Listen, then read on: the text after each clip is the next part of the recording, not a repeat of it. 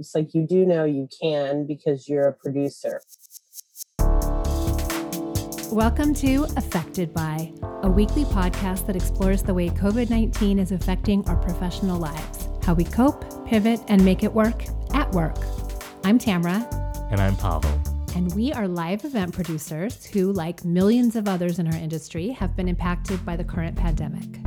So we decided to make the most of our downtime and talk to people from different industries to find out how they are transforming their work experience, finding inspiration, and figuring out how to keep working and stay sane in the process.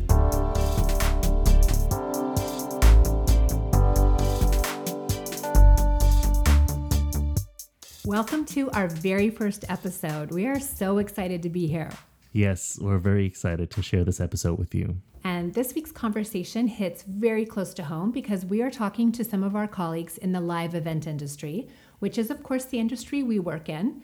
And it's one that employs millions of people all over the world that make live events from concerts to movie premieres to corporate conferences happen. And as you can probably imagine, this takes months of pre-production and an army of people led by one and usually many producers, depending on the size and scope of the event. And we just wanted to give you a tiny bit of context since many people, including my own mother, are not sure what a producer does exactly. Yeah, I've ran into that same problem, and for some reason my explanations haven't really been that great thus far. So I've actually prepared for today, and I'm attempting a definition, and here goes. In short, producers help make all of what you see and experience during an event happen. So that goes from initial client meetings to conception and budgeting to hiring crews, creating schedules and cue sheets.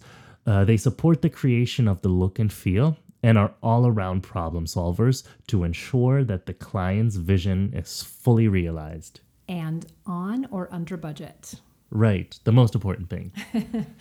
And if you want a very specific and recent example of what an event looks like without a producer, just check out one of the Fyre Fest documentaries, and that tells you everything you never wanted to know about how to not produce an event. No shade. Yeah. But I am very excited for y'all to hear Pavel's interview with these amazing producers, none of whom were anywhere near the Fyre Festival. And I'll be back after the interview and we'll chat then. Exactly. And while we're both freelance producers, today's guests are full-time employees. We'll hear production manager Johnny Camacho, who works for a boutique agency in California, senior conference and events manager at a large event company, Melanie Homan, and the co-founder and CEO of Effin Tech, Jeremy Muir. And Jeremy is kicking us off with his story about where he was when the pandemic hit. Yeah, normally before this, when you're in this industry, you kind of get your set time periods. And for us, beginning of the year, that's ramp up. We're getting through the holidays. We've got a few, we have some shows on the books. You kind of know what's going to happen in your calendar, and you're preparing for those. You're doing all that pre-production work to get ready for those events. And we were just getting done with the pre-production, getting ready to set up a live event. And then we had, 3 or 4 others that were on the books getting ready that, we had teams starting to work on and move forward. So the beginning of the year seemed like business as usual. It seemed like it was going to be an outstanding year from all aspects of what everything looked like. And then it just came to that grinding halt all of a sudden with travel restrictions. And it was kind of interesting for us because, like I say, we were right in the middle of an event, or beginning an event, right in the last planning stages, right when it happened, to kind of see all those dominoes fall at once. It was kind of a unique perspective there for us to kind of check that out. So we were honestly in the unique position. We were already out of town with the client when all of this kind of went down, and making decisions with them, which kind of helped us to kind of figure out next steps. But for just that part, right when it started, we were on site, and basically what had happened was we were doing a conference with a client, and the client wanted to continue with the conference if possible. Well, I mean, at first, if you guys remember, if we can all go back in the Go Back machine, when it was first starting, it was really hard to tell how involved this was and how dangerous it was, or what the effects were going to be. And so the reason that we ended up canceling the show wasn't because we thought that we had to cancel the show or needed to cancel, at least at that point in time. It was that there were sponsors involved in the show that started putting travel restrictions on their employees. And so our attendee base went down and our sponsor base went down because they could no longer attend. So it became to a point where it's, what kind of show do we even have left? What can we have if we don't have all of the speakers that can speak in all of the sessions? We don't have the sponsors on the expo floor. What are we really producing here? So it really took a conversation with the client, and we, came together and we decided, yeah, it's probably for the best if we cancel this now before it's too late. But we were already loading. I had trucks in the dock at the San Jose Convention Center, beginning to stationed ready to unload right when we canceled it. So that was basically your little wow moment, your oh my god moment. This is happening. Sponsors pulling out. Yeah, it was like immediately. The night before, we were all in the mindset that we were going to be loading in a show the next day. It was just things on the news at that point. It was just a conversation happening. It was something that was happening in China, from our perspective, to the very next morning, having that meeting and realizing, no, this is for real, and here it is, and it's affecting us. It became real for you. So, Johnny, did you have a moment where this became real for you when you felt the impact of what was going on? It's funny because, like, to piggyback on what Jeremy was saying, like, and I don't know when this was for you, Jeremy, in terms of the calendar, but because we had the same thing. We had a bunch of other things on the calendar, some of which were domestic. Where it got real was was E3, because that's a show that's not till June, and it's a big show, and it wasn't and I guess the reason that it felt like it had more weight was because it wasn't canceled by our client. That was canceled by the ESA. On that note, Johnny, if you could just quickly say what the ESA is. Oh, I'm sorry. The ESA is the governing board that basically manages the E3 conference. So they're the people that secure the spaces, like the convention center. They're selling the spaces to all the vendors, and they're kind of they set the calendar.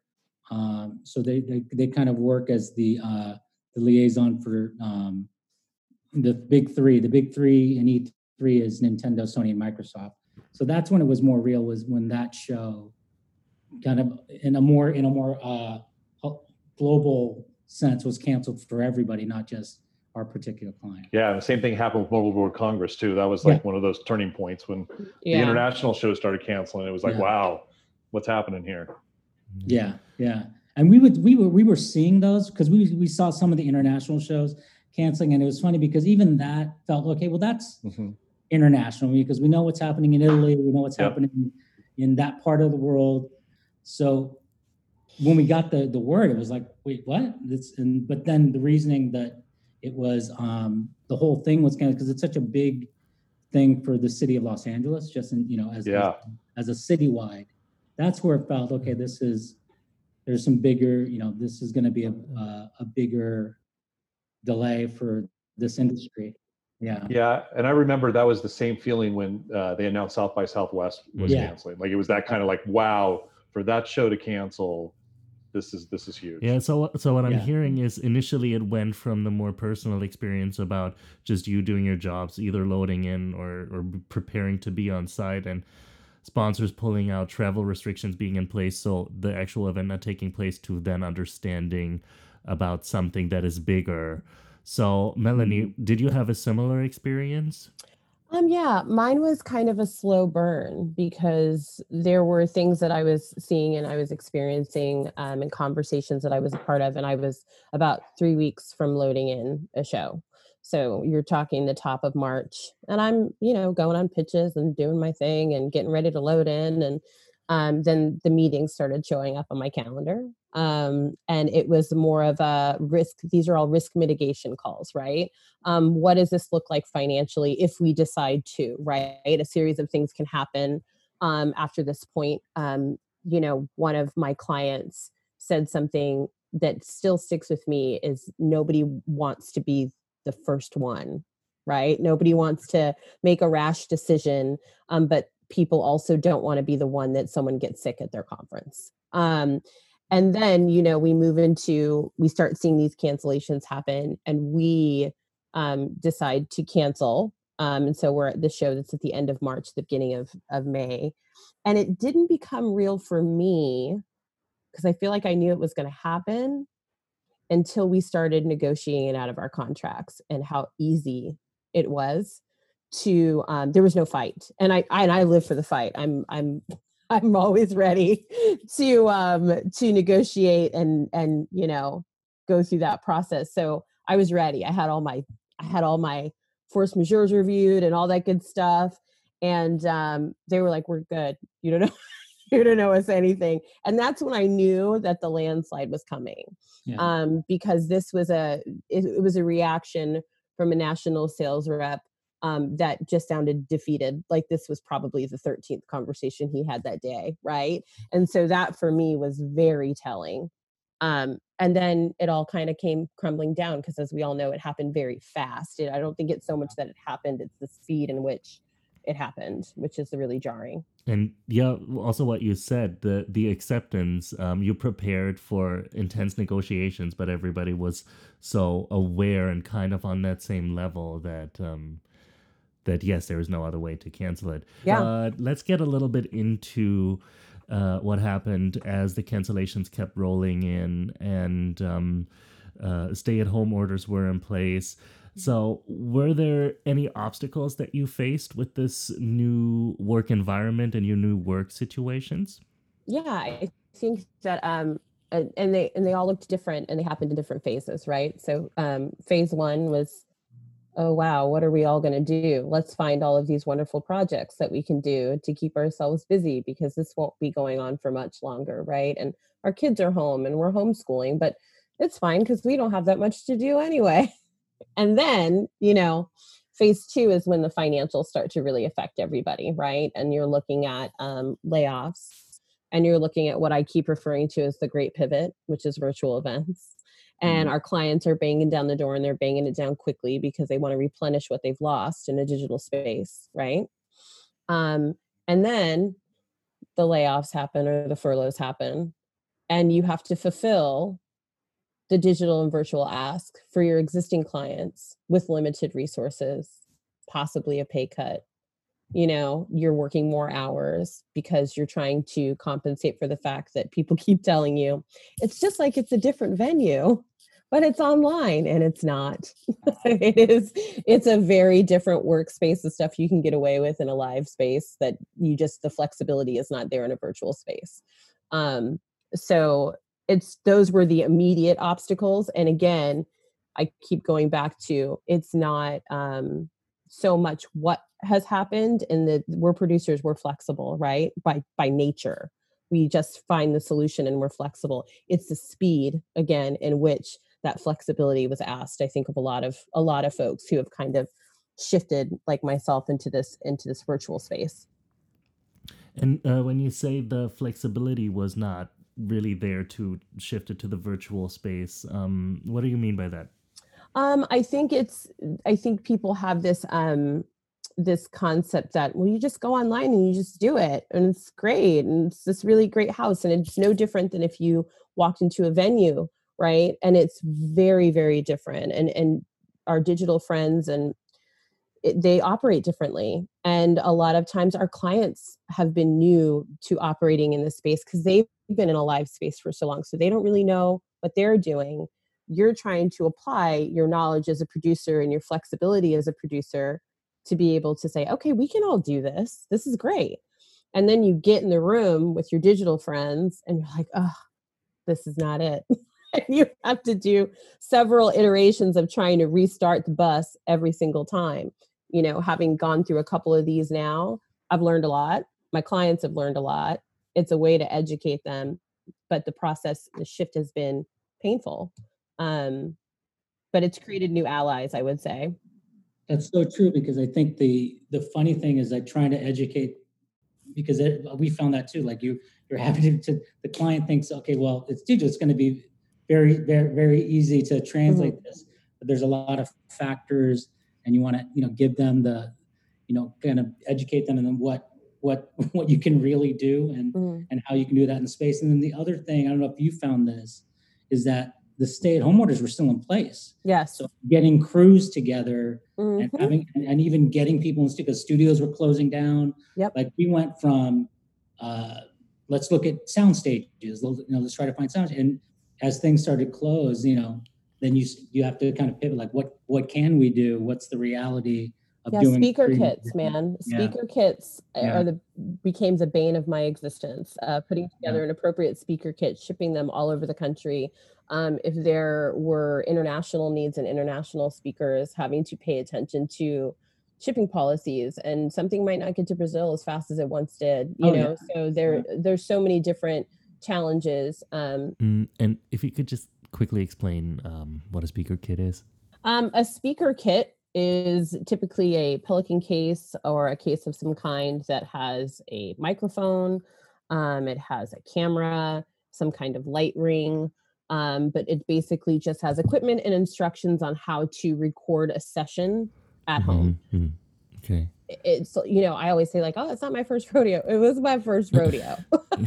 So it was, it's been really challenging. I've learned so many lessons about those kinds of things, just the little teeny pieces, right? Yeah, absolutely. And then the irony is that as we're learning these things, like the events we did in March, April, maybe look different than the ones we do in August, September, August, because as things are lifting and things are getting a little kind of looser, then, you do open up more flexibility. But then it's funny that you say our digital friends, because you have to find these partners, because you have to find, the transitions to get into these things, the landscape that you're working with. It's different every time. And then, we're not just going to go into the venue that we had booked and then, just stick a camera there. It's not going to translate to what you want. So I think we're probably all, I don't know if you had this, Jeremy, as well, but I'm sure we all had these same kind of conversations where we're trying to,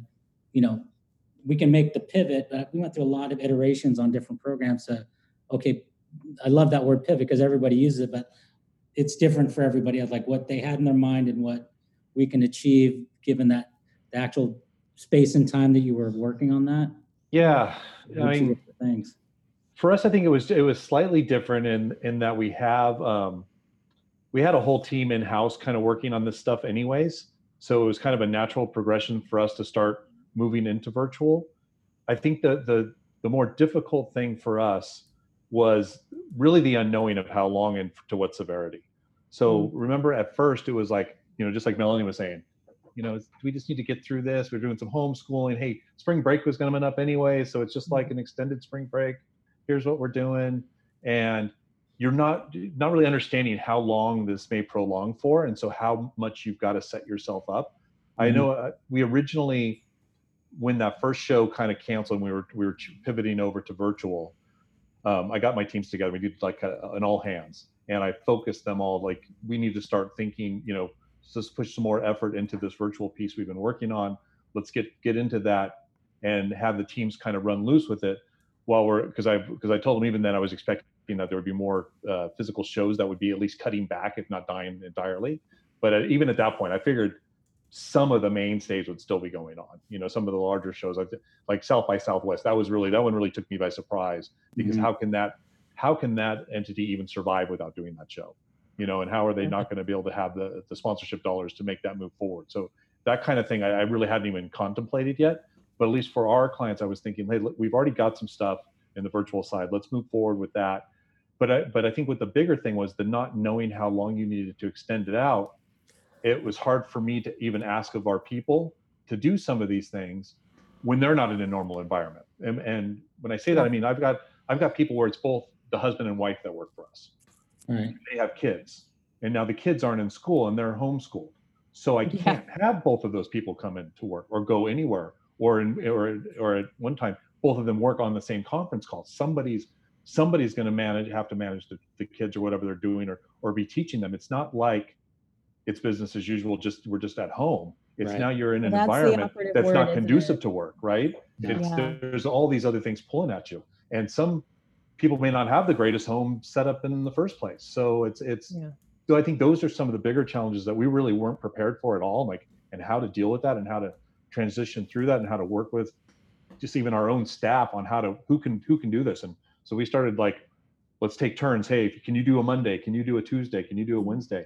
And start figuring those things out, and really started working as a team. We've kind of we've kind of think I've hit a good kind of rhythm now, but it's still like right now we don't know, like there's no summer camps this summer, like to put your kids in, so even schools, we know there's definitely nothing this year, so we can plan for that. But what do you do? How do you make it through this? How do you still earn a living and yet have to do everything from home with your whole family at home? And those I think are some of the challenges that we're trying to figure out. And then there's the ever-changing situation, stay-at-home orders may be lifted or enforced, or the uncertainty of that. But Melanie also mentioned that there was some downsizing going on in your company, or a reorganization of the team. Did you have a similar experience in your company, Jeremy? Yeah, I think probably across the board in the industry, I want to say we did, the least amount possible to try to make it palatable. Again, we've got people where the entire family works for us. If they lose a job, there's no income coming in for that family. So when this first hit, I got our finance team department and said, hey, let's plan for the worst. Let's say there's nothing else coming in for the rest of the year. What do we have? Show me the roadmap. Where does this go? And obviously it's not a pretty picture when you start thinking about things that way. All companies have overhead. Luckily for us, it wasn't as extreme as some other people I've seen in the business. We didn't have a lot of heavy leases.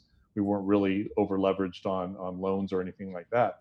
But there's still just the payroll cost alone can be enormous, And so we did do initially we did a small cut on actual number of employees, and it was less than 10%. I think we ended up furloughing, and then we did an across the board 10% cut on salary. And by working with the finance team with that, we figured that could give us a runway into the June timeframe. And at that point, we were thinking, because again, you got to remember in the beginning when all this was happening, we didn't know what was going to happen next week. And all of you, and if you remember those initial models that were coming out on the news, I don't even watch the news anymore, but when they were first coming out, it was like, everybody's going to get this and it's going to be horrific. And, we just need to lower this curve. Otherwise the hospitals are going to be overrun and it's going to be mass chaos kind of thing. Right. So that initial effort was, what can we do just to maintain through this? We've got to get to a point where somebody knows what's going on. Even at that point, they weren't talking about the PPP loans or anything like that. It was just, you're kind of on your own, here's what's going on. You just can't go anywhere. Everybody's got to stay inside. And if you're not an essential job, then you got to stop working.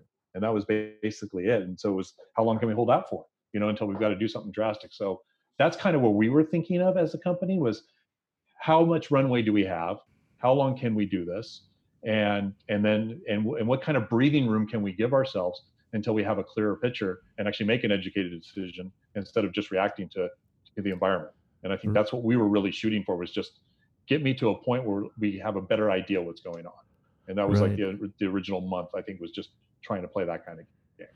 Right. And especially you as, the CEO and co-owner of that company, that is a lot of responsibility resting on your shoulders, especially with, a lot of families in your employ. So this must have been a difficult decision to arrive at. Well, yeah. Well, I mean, your employees are one thing, right? But we've also got, a family of freelancers that we've worked with for forever, and what do you do when you don't have work for them either, kind of thing. And so that's probably the hardest thing. I mean, the rest of it, it's boxes in a garage, basically, for everything else. It's, you've got equipment. We love what we do. We do shows, but for me, I love the people. I love everybody I'm hanging out with. I love that I get to do that. I love that I get to go to work and meet and hang with these guys and, and come up with cool ideas and come up with cool things.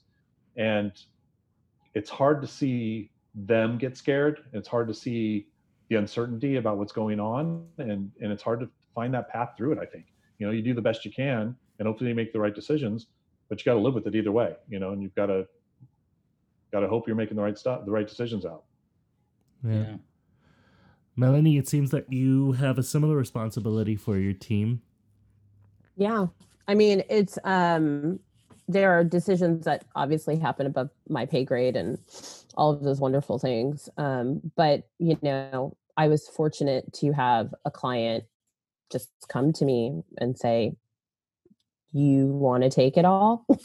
And I was like, yeah, hold on, because that involves a lot of virtual business, but then you feel this overwhelming responsibility to save people's jobs, which is it can be a little crushing in the beginning.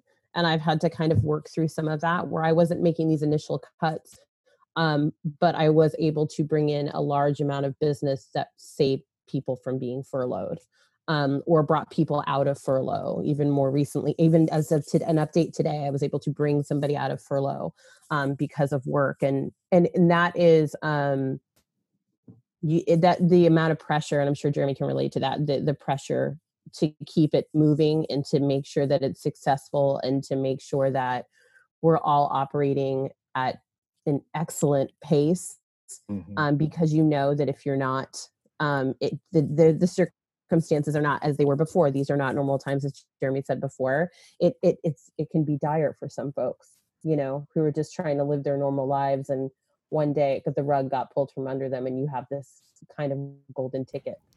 And I want to go back to some of the fantastic solutions that you have started to talk about, actually, and where you are at. And Johnny, you're working on some COVID-19 related guidance moving forward for events, right? Yeah.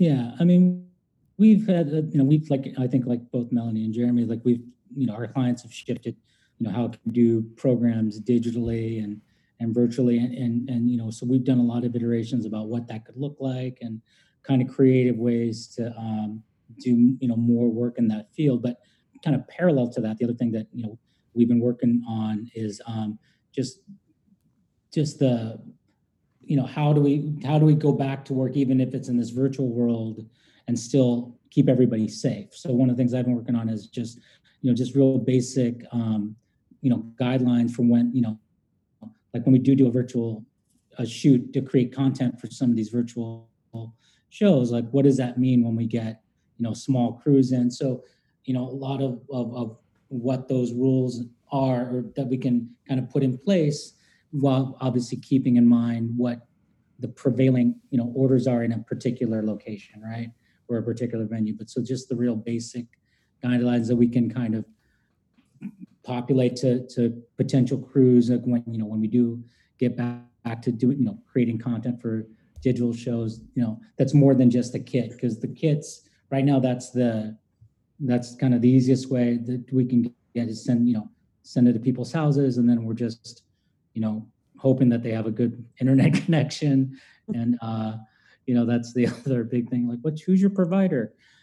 So we've been doing what does that mean when we can slowly start to bring some semblance of crews together. So I've been kind of working on that, and then trying to do case studies, and what does it mean for a show like E3, where let's just a year from now in June, or a bigger show, I don't know that we're going to do a lot of these big shows at the end of the year, but early next year, like if we do have to keep kind of these health checks and these things in place, like how does that look when you have a crew of 250 coming in that morning?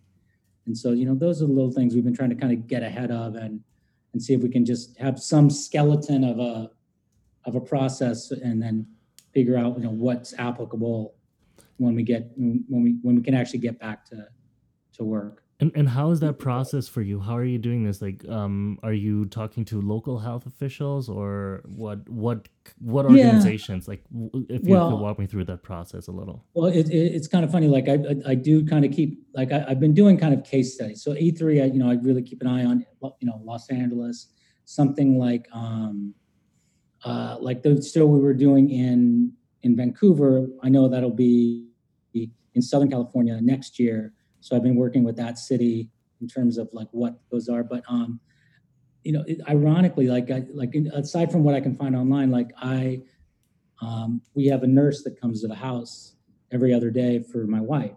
So, and we have conference calls with doctors. So I actually talk to them, pick their brains, like what are they doing at the hospitals? What are they doing at the in their world? And we just kind of cross reference. And then, this is going to sound super nerdy, but like while we were down, I figured, what the hell, I'll get my OSHA card. So I did like a 30-hour OSHA, online course. And so a lot of that was covered in, so I did one with a lot of our industry professionals. There were like 10 of us. So it wasn't so much like construction but so we covered COVID, we covered hazardous elements. So that was part of that and our responsibility. So little things like that. And then people send me stuff. So I'll get random emails with, hey, this is what we're doing in, New York or Connecticut. Just taking a look. If you could just explain what the OSHA card is. Oh, so this, I don't know if you guys, so they've been threatening to check this for years in Vegas. So in Vegas, everybody working under supervising a crew is supposed to have your OSHA, which is the Occupational Safety and Health. I can't remember the acronym, but they handle basically if you employ somebody, OSHA is that governing board.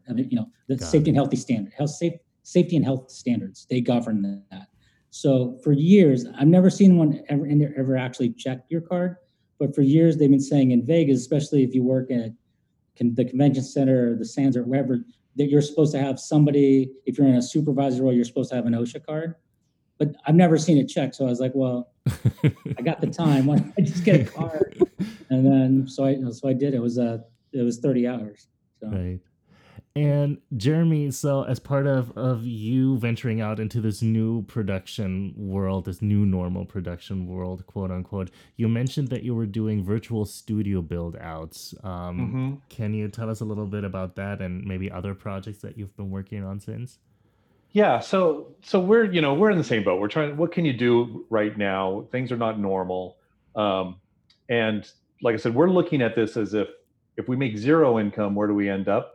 So what that does for us is if we make anything, that's above and beyond what our forecasts were saying, right? So that puts us in a better position. Even a little bit helps, right? So that's kind of how we're looking at things. So what we've done is we've taken a two-prong approach. I mean, just like Melanie said, things are going virtual. So we looked at, hey, right now we have skill set, we have equipment, we have time, and we have people. What can we do right now to help our clients get into virtual?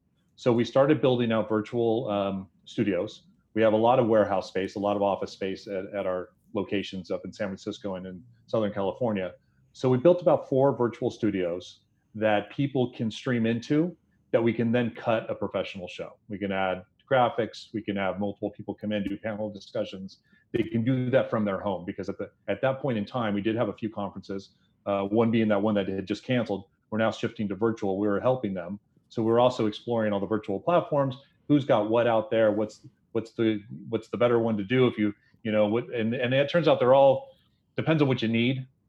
They're not all one size fits all kind of establishments. But we've really explored them all, did demos, worked through them, and then built out some virtual studios to be able to create higher end content for our clients, and then have the ability to stream that to whatever location they want, whether that's a virtual platform or one of the standard, YouTube or Facebook Live, or one of the standard destinations that somebody might stream to. So that was one side that we built out. Then we also went into building out an actual virtual studio itself. We've got a bunch of LED now sitting on the shelves doing nothing. So we built out a few virtual studios that now the people are getting to the point where they can leave, or possibly can leave, or are willing to leave a home, maybe 1 or 2. If we can entice them to come into a virtual studio, then we can even give them a better experience and really produce a high-end look and feel for their video recording. So that's one side of the business. The other side we looked at and we said, hey, we already had an established set of software that we use to build out our live shows. And this includes registration. We have a sponsor service software for our expos. We have speaker management software for dealing with speakers. We have a meeting management software, so that a sponsor, if they want to rent a room, for instance, at one of our shows, they can rent it, and it'll take the money and put them, reserve them a space, and all of these things. And all of this platform works together. And we thought, well, hey, we've already got a semblance of a platform here. If we just dive into it a little deeper, we can build a virtual front end for this back end that we already have. that I think will be really enticing, because where I think things are going to go, I think now that people have had a taste of virtual, first of all, I don't think anybody's really happy with the existing platforms out there. And I think you could probably check with this group here and they'd all agree with me that none of them are really where it should be. And I think a lot of that comes from, first of all, before this happened, nobody was really using these platforms, so they didn't have a lot of usage. Now all of a sudden they're getting hammered. But the other side of it is most of them are software companies that have gotten into the events business. Right. They don't necessarily understand the events business. They don't know what the client's looking for. They don't know what the sponsors are looking for. And they definitely don't know what production companies are looking for from these platforms. So we're kind of coming at it from the other side. We are an events company first, but we have a software backend or a software side of us that we've entailed. So we're building out our virtual platform now based on that backend that we use. And the point of it being is not just to be another virtual platform to go out there and compete with virtual platforms. Where ours is really going to become powerful is when we do have a semblance of coming back from COVID. We have a single backend that's going to be able to produce our live event and our virtual event from the same location. One of the hardest things, and I think Melanie alluded to this, when we took that event that we were loading in for, you have to imagine we had all of that pre-work on that event done. We were ready to load in and actually execute on the show. Yeah. That did not translate to virtual. Right. It wasn't like you just plug it in and go. In fact, most of these platforms don't even have a way to ingest that kind of data. You can't even ingest like a simple attendee list in most cases. So it was rebuilding the entire show from scratch within their platform is how you have to create these things. And that's a 4 to 8 week process. Right. So what we're proposing is, what if we're able to build that virtual show in tandem with the live show, and you can have it basically for nothing because it costs us nothing extra to do it. We're already using the same tools with the live event. You can turn on the virtual event. You can work them together. They can interact with each other. I can have people at the live event interacting with the virtual people and vice versa. It makes your reach larger. And if something were to happen, if we were to have to close live event down again, your virtual show is ready to go. Right. In an instant. And you mentioned it. So Melanie, you too said the pivot to virtual was not as seamless, obviously, and you had to do a little bit of client education. And you now, a couple of weeks later, had a bunch of learnings that you took out of that. So I'm curious to see what your learnings were, and also moving forward, if this is something that you want to continue using, similar to what Jeremy just said, that he wants to move forward with this new technology. Yeah, I think the biggest learning that I had was I think people have this misconception that because it is digital, it needs a shorter runway. And so I think that's probably overall the largest takeaway that I have really just tried to drive home with my individual clients. You know, in the beginning, we're talking 4 to 6 weeks runway, when in reality, a perfect case scenario is 8 to 10, right? Because I have to package your attendee journey before I even bring it to digital for them to build it on the back end. Speaking in different terms, I speak in terms of I speak in terms of restaurants now, to kind of simplify things, the front of the house and the back of the house. So that people kind of understand very plainly what I'm talking about. There's the attendee vision, and then there's everything that happens behind to make that vision real, right?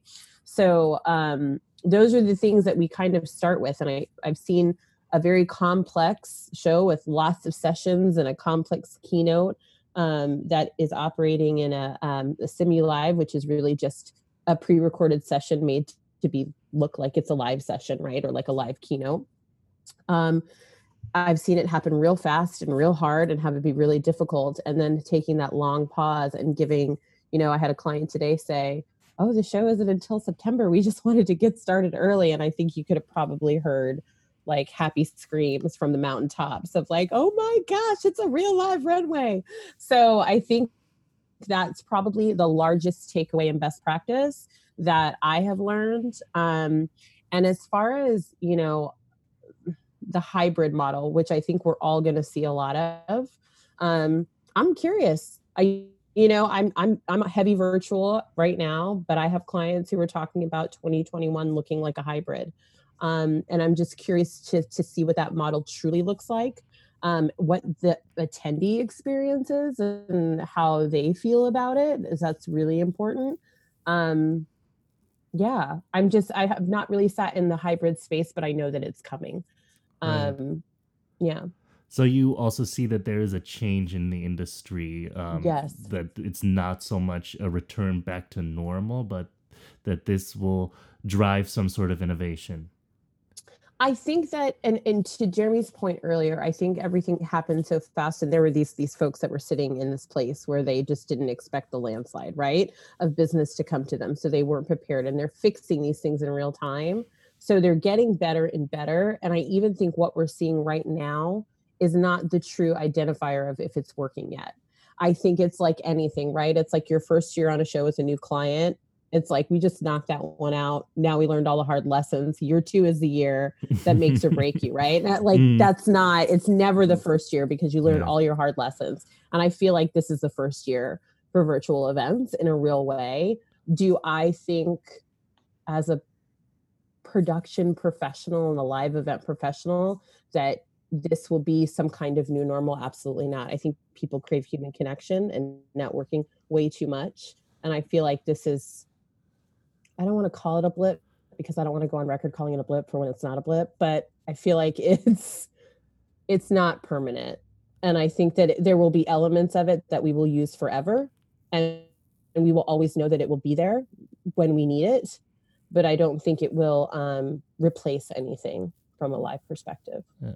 And Johnny, what are some elements that you think will survive this, and or what other lasting effects this will have on our industry, on the event industry? I'm in agreement with both Jeremy and Melanie. In fact, I think that there is going to be some shift and some hybrid to it in for the larger shows. And I think Jeremy kind of pointed out, it's your reach, right? I mean, the outreach that you can do digitally, even on a show like E3, like, we'd have 5,000-6,000 people in an audience, but the reach is quite bigger when they were on the stream.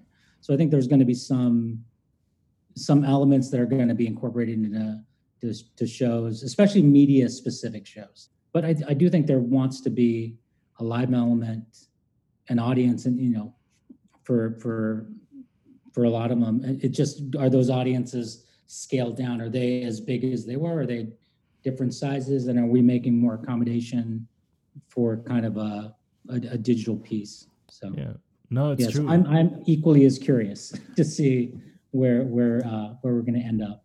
Yeah, right. And I mean, it's true. I would agree that people do have that hunger for these together moments and these positive experiences and these joint experiences. So speaking of which, I want to do a quick lightning round of some positive things that came out of COVID-19 for you, of that work change or something that happened in your personal life. You can basically just give me one positive thing, and we're going to start with Jeremy. Well, I think outside of work, I've got to spend a lot of time with my daughter. That has been amazing, and I think when we are in the motion of working and we were just doing business as usual, it seemed like a year would go by in no time at all. Because, in our industry, you kind of base your time off, where were we last year when we did this show? Or when was the last time I saw you? How long ago was that? And you'd really kind of forget the day to day. And so being stuck at home, I would say that's one of the positive things. I've really got to spend some quality time and see her grow right before my eyes, and kind of go through this with her. So I think that's been my positive thing outside of work. I think for work, I am really excited for this new future. I think some of the metrics coming out of some of these things, I know at first we were all very worried about virtual events, and honestly, the money's not the same as doing a live event and virtual event. You have to do, quite a few of them to start making that match up. But it does give you some interesting powers that you don't have in a live event. And a couple of those are reach. So for instance, what, like Johnny was saying, this convention that we were doing up in Northern California physically limited the size of the show to 3,000. That's just as much space and as much hotel rooms and, just as much as that you could physically get in there. and they had over 10,000 on the virtual experience. So the outreach was larger, and it was larger internationally.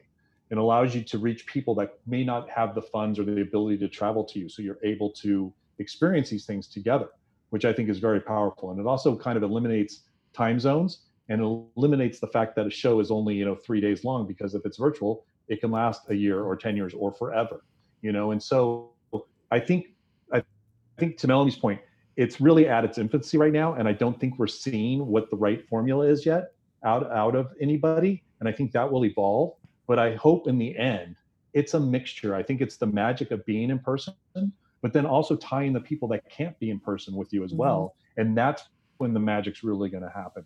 And that's when I think live events are going to be a lot more impactful than they even are today. And you can string these things together, and you can do some things in the magic on the virtual side.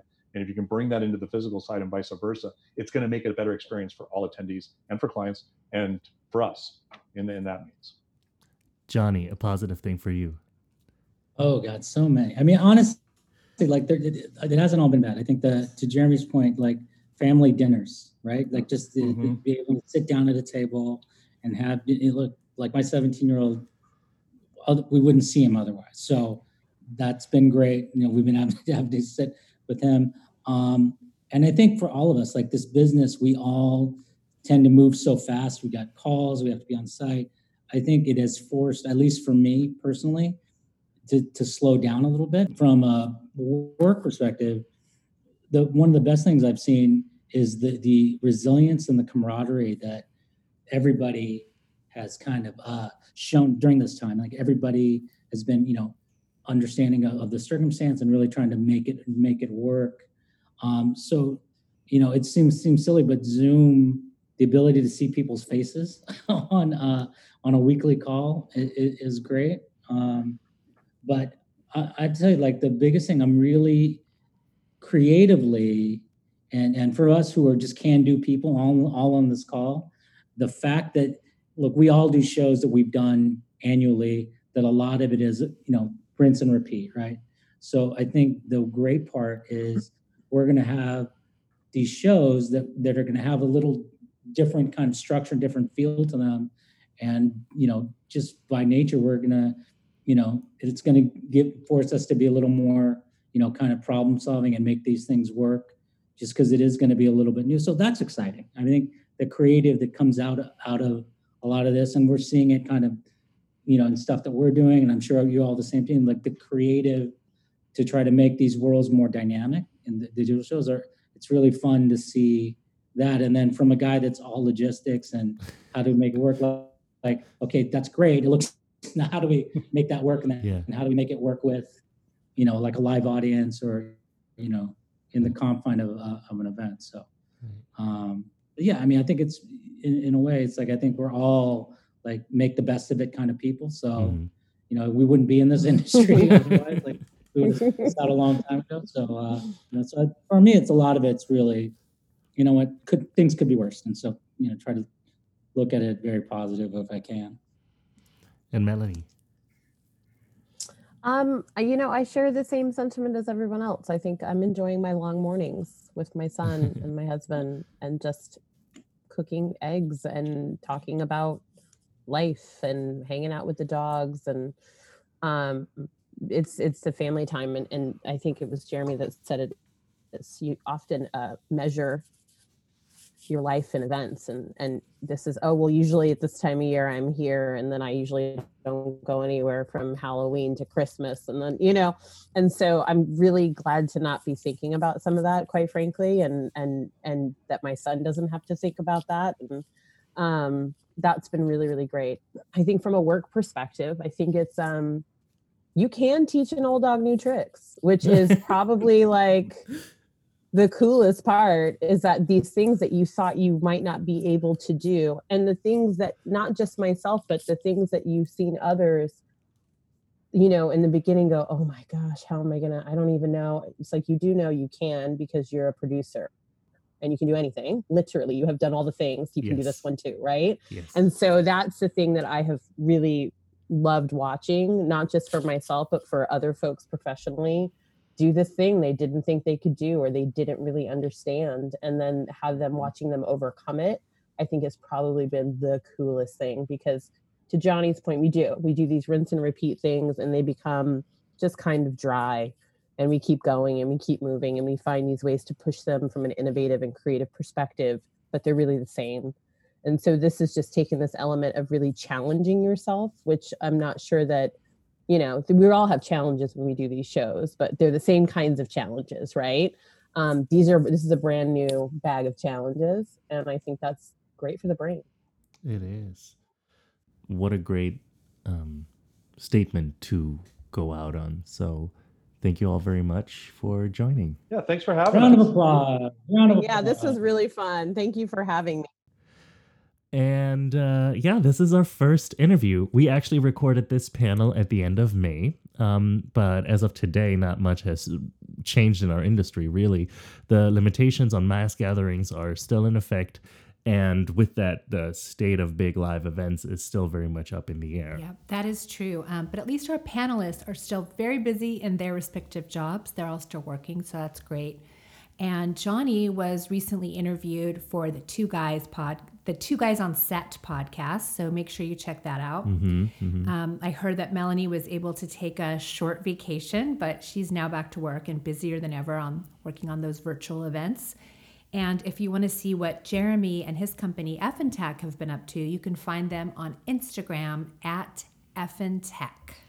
And you can find us on Instagram and Twitter as well at Affected by Pod, or you can connect with us via email at affectedbypod@gmail.com. Affected by one word. That was very specific. Well, I want people to find us. I do too. I do too. And please connect. We would love to hear from you. And if you like our podcast, please rate, review, and tell a friend. Or all of your friends, family, and co-workers. Just tell everybody. Tell everybody. And to support the more than 12 million people currently unemployed in the event industry, please go to liveeventscoalition.org and get involved. Yes, and get involved. Yeah, get involved. And thank you. Thank you for listening. Thank you. See you next week. No, they can hear it. You can hear us next week. All right. Say bye, Pavel. Oh my God. Bye.